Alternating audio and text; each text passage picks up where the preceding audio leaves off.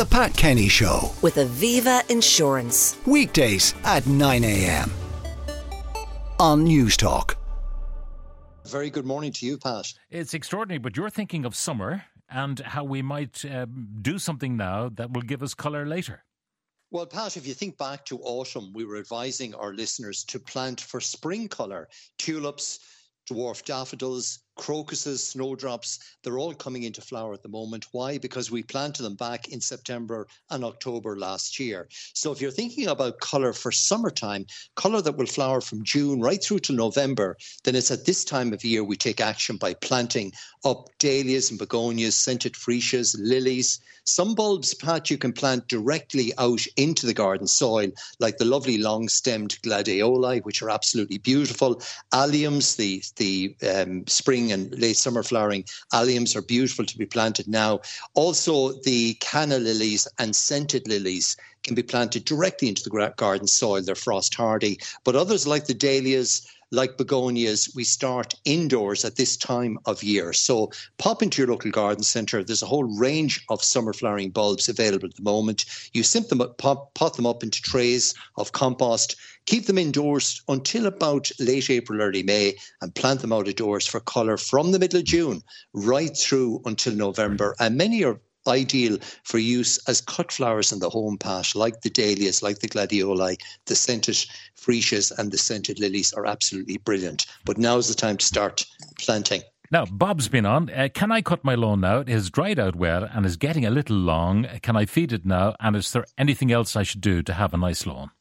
Okay, so hold the feeding off until early March, but certainly you can trim the lawn. I've trimmed mine twice since Christmas, so when we get a bit of dry weather like we're having at the moment, it's perfect for getting out on the lawn. So as long as your lawn is firm underfoot, it's not too wet, set the blades as high as you can and take the top off the lawn, and that'll start to stimulate some new growth. The other key advice is to put on some moss treatment, Pat, lawn moss treatment. So get the zero on now. That'll help to green it up as well. And then feed from about the middle of March onwards. About every 6 to 8 weeks is enough to feed the lawn.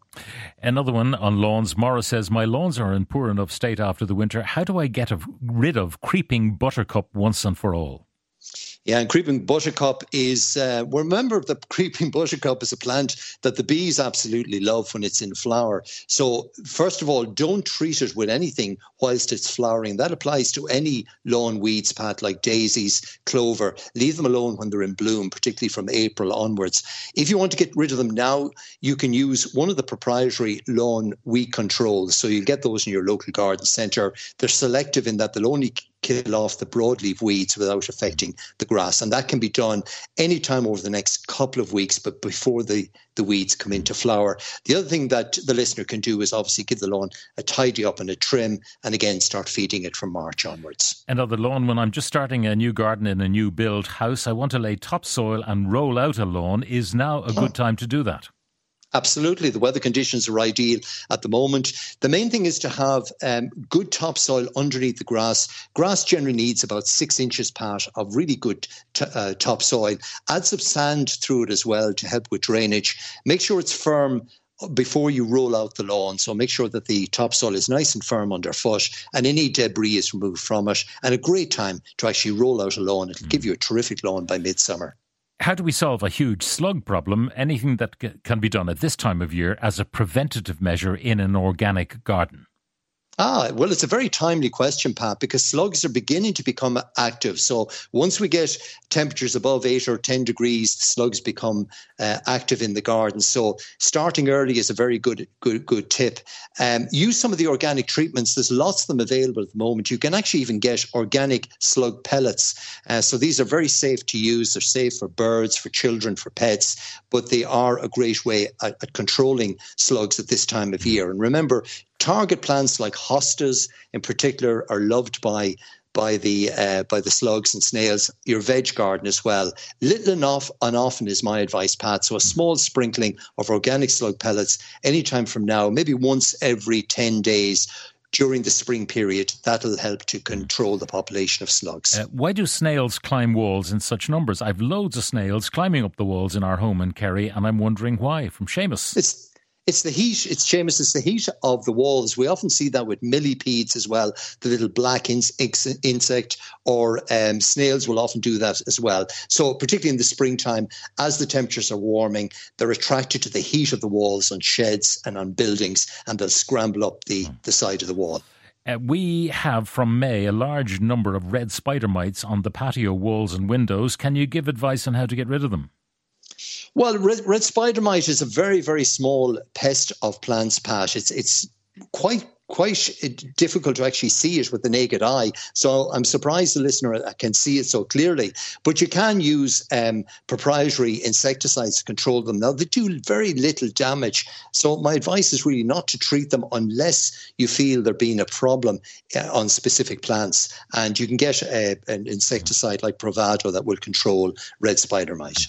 Another one. Paraic has mentioned the wolf hoe costing about €35 on a number of occasions on your show. He says he uses it himself in his own garden, but I can't find it anywhere, including Horkan's in Castlebar. Oh my God. Well, look at, first of all, Pat, it's a fantastic garden hoe. I have mine for 15 or 16 years. It's German made.